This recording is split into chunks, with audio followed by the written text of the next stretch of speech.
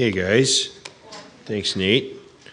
So I am going to be doing an overview, a little short talk on wisdom, knowledge, and a little bit on prophecy. I think prophecy might have been covered in one of our previous sessions, but we're going to find that this is going to be gifts working in tandem or three altogether. So first of all, I'd want to start out and say, what is wisdom and what is knowledge?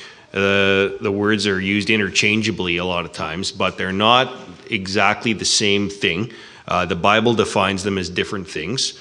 So I'm going to put out there that wisdom is how you would make a decision when you don't know what to do.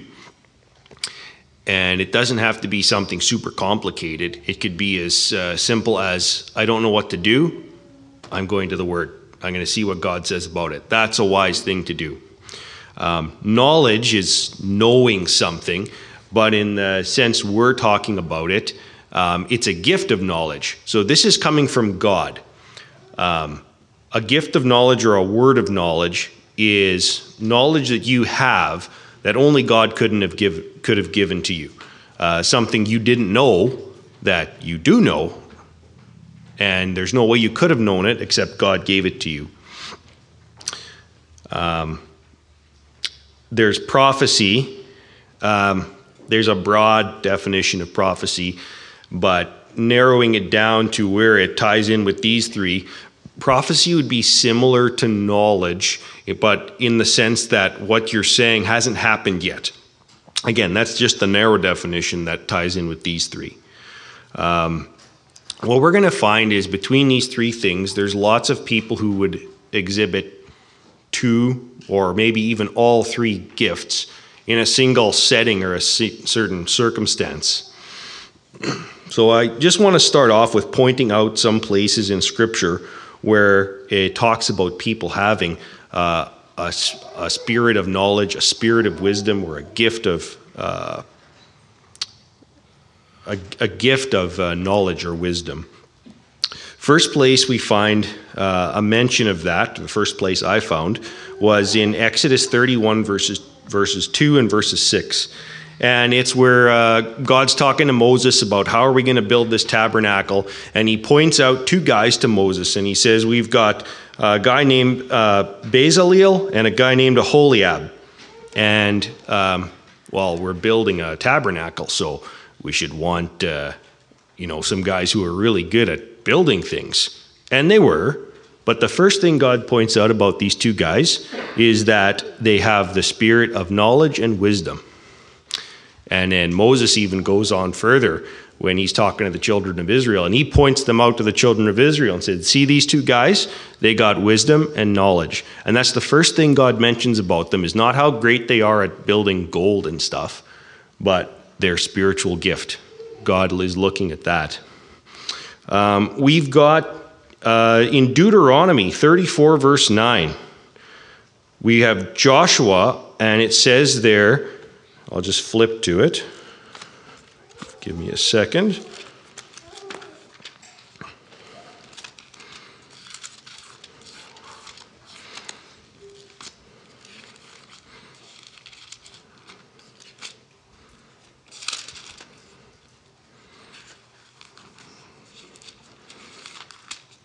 We're getting there slowly.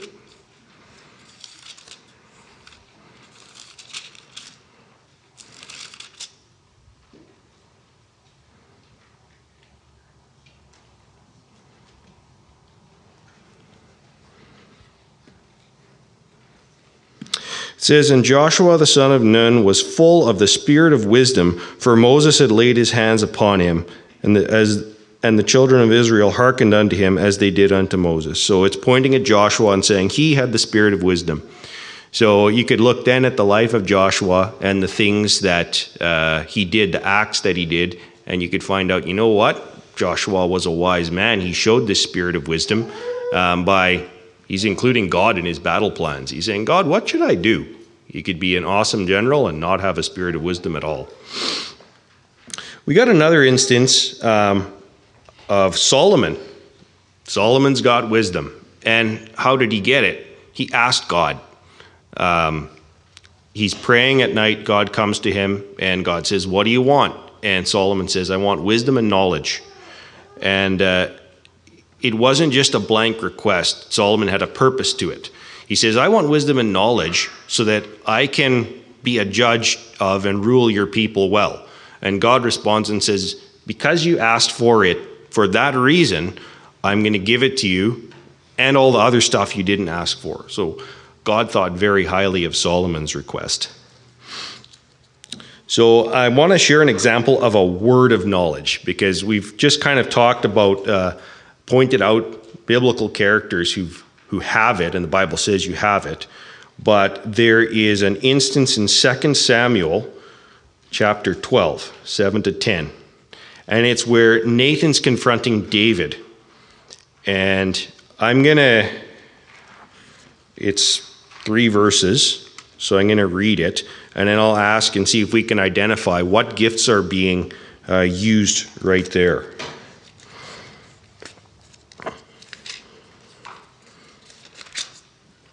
Second Samuel 12, 7.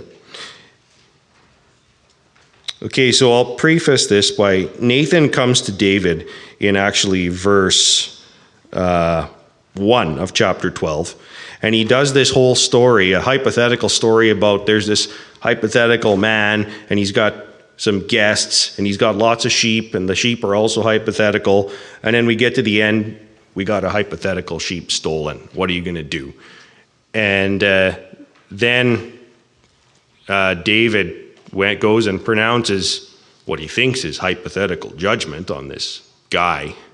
And then Nathan points at him in verse 7 and says, "Thou art the man."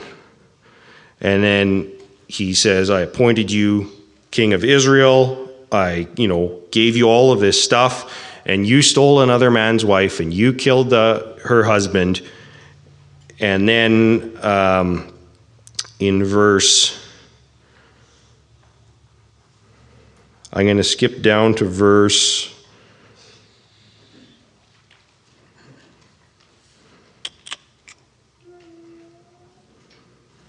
'Oh, I can't find it.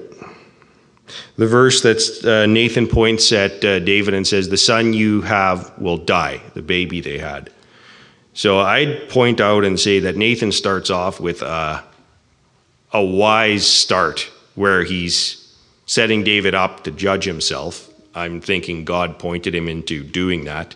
And then he's got this word of knowledge where God specifically showed Nathan, this is what David did. David figured he covered up his sin really well, and he didn't. But the word of knowledge points right into that. And he points at him and says, "It was you, and you did this."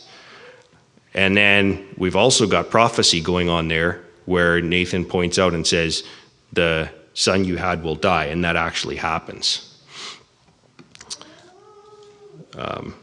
There's, I'm sure, places where you could think of a word of knowledge that would be in a positive sense, but we find it a lot of times, especially in the Old Testament, judging people, where someone comes and says, "This is what you did."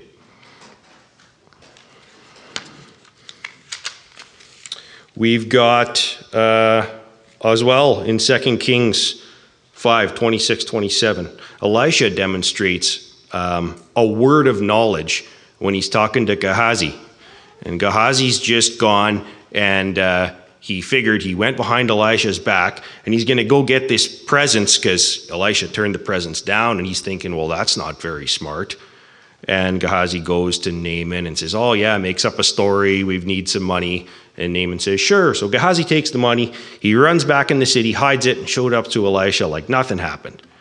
And then Elisha looks at Gehazi and says, "Wasn't my spirit with you when the guy got down out of his chariot?" Elisha knew right away. And that's a word of knowledge. "I know what you did, Gehazi." And then he follows that up by saying, he's basically questioning. It's a wisdom question. He's saying, is this a good time to be accepting gifts and money? Well, How is Elisha supposed to know when is a good time and when's not a good time? I'm going to say God told him, maybe not why, but saying, you know what? You're not supposed to take money from this guy. This is your witness of the gospel.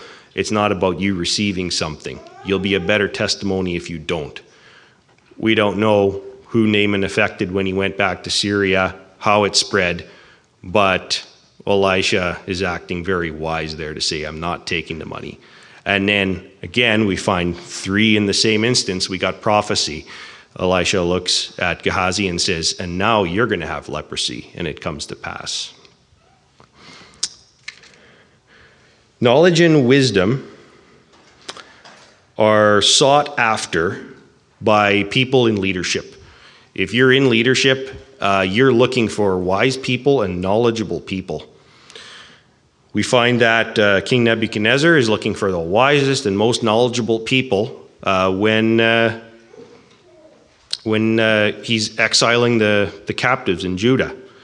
And what happens is it says in the first chapter of Daniel that Nebuchadnezzar's looking for these people, the best and the wisest. And you get down to verse 17 and it says, and God gave wisdom and knowledge to Daniel and his friends. God's looking at this and saying, hey, these guys are going to be put into a position of influence and somewhere where they could be used. I'm going to give them this gift.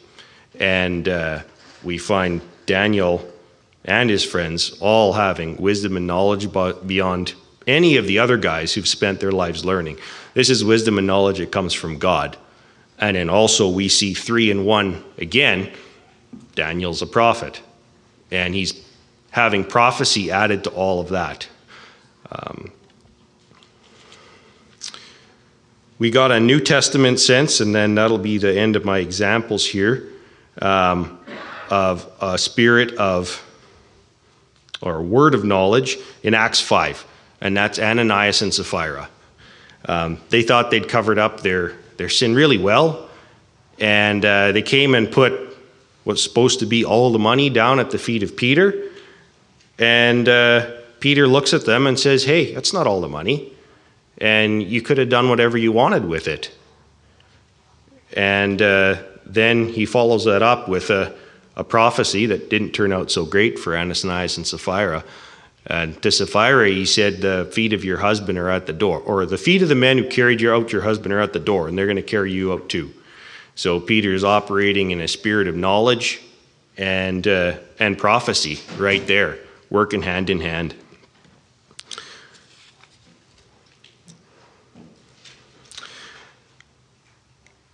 I'd like to point out that these gifts, particularly the gift of knowledge, the spirit of knowledge, it comes with responsibilities.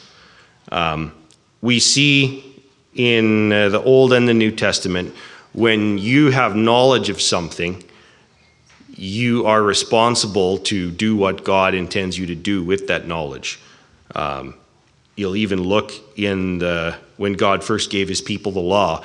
If they had sinned and it was ignorant sin and they really didn't know what they did wrong, he wouldn't judge them the same as if they knew exactly what they did. In Leviticus 4, it talks about if you did something and you have knowledge of exactly what you did wrong, now it's this greater degree of judgment on you. So as Nate was speaking about earlier, an abuse of gifts, I could even put in there as well, not using gifts. If you have a gift God has given you and you don't use it, like knowledge, and God's saying, here, I gave you this knowledge, it's for edifying the body, you need to talk to so-and-so, and just, it might not even be a word of knowledge, it might just be a knowledge of saying, hey, you know what, that person needs prayer today, and I think you should pray for them for their relationship or their job or whatever he puts in that. That could be God giving you a gift of knowledge, how to pray for that person right then. And he's expecting you to use it.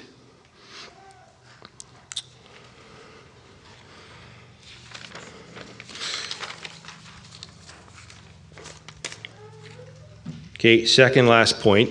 There's God's wisdom and knowledge versus the world's. The gifts of the Spirit are gifts from God. God's giving you the wisdom. God's giving you the knowledge. It's not something man-made. Now, we'll find places where God's people rejected his wisdom and rejected his knowledge that he was trying to give them, and they started relying on their own. And that brings destruction. Hosea 4:6 says, God's people perished for lack of knowledge. They forsook God's wisdom and knowledge, started relying on their own. A lack of wisdom and knowledge is called foolishness many times over in Ecclesiastes and Proverbs. Then there is things to be aware of if you have gifts of wisdom and knowledge. 1 Corinthians 8:1 makes reference to knowledge puffing you up. You could have a gift, but if, like Nate was saying, I'm going to use this to benefit me, or I'm going to see how many people think I'm so great because I know this or that, that's knowledge puffing you up. So the hazard there is pride, that you might be puffed up by how great you think you are. And there's a similar warning about wisdom. In Jeremiah 9:23, it said, "Let not the wise man glory in his wisdom." The warning's not to become proud, that these gifts get used in humility. So, how do we get wisdom and knowledge? Well, it says in James 1 verse 5, if any man lacks wisdom, he should pray and ask God, and God gives liberally those who ask of him. There's another instance I'm going to put out there about how you would receive a gift. As you can see in the example of Daniel, it looks like God just gave it to them. But we've got that one we talked about of Joshua, where he received the spirit of wisdom back in Deuteronomy. And how did he get that? It was Moses laying hands on him. That's how he received the spirit of wisdom. So I'm going to argue that that could also be passed out by intercession. If I'm looking at a person and I'm thinking, you know what, this person's getting used by God in a certain way, I'm going to pray for them. You could pray, dear God, give this person wisdom, give this person knowledge, and God will answer that. That's how Joshua received his. So thanks for listening to me and my little ramble there. Hopefully you could follow along.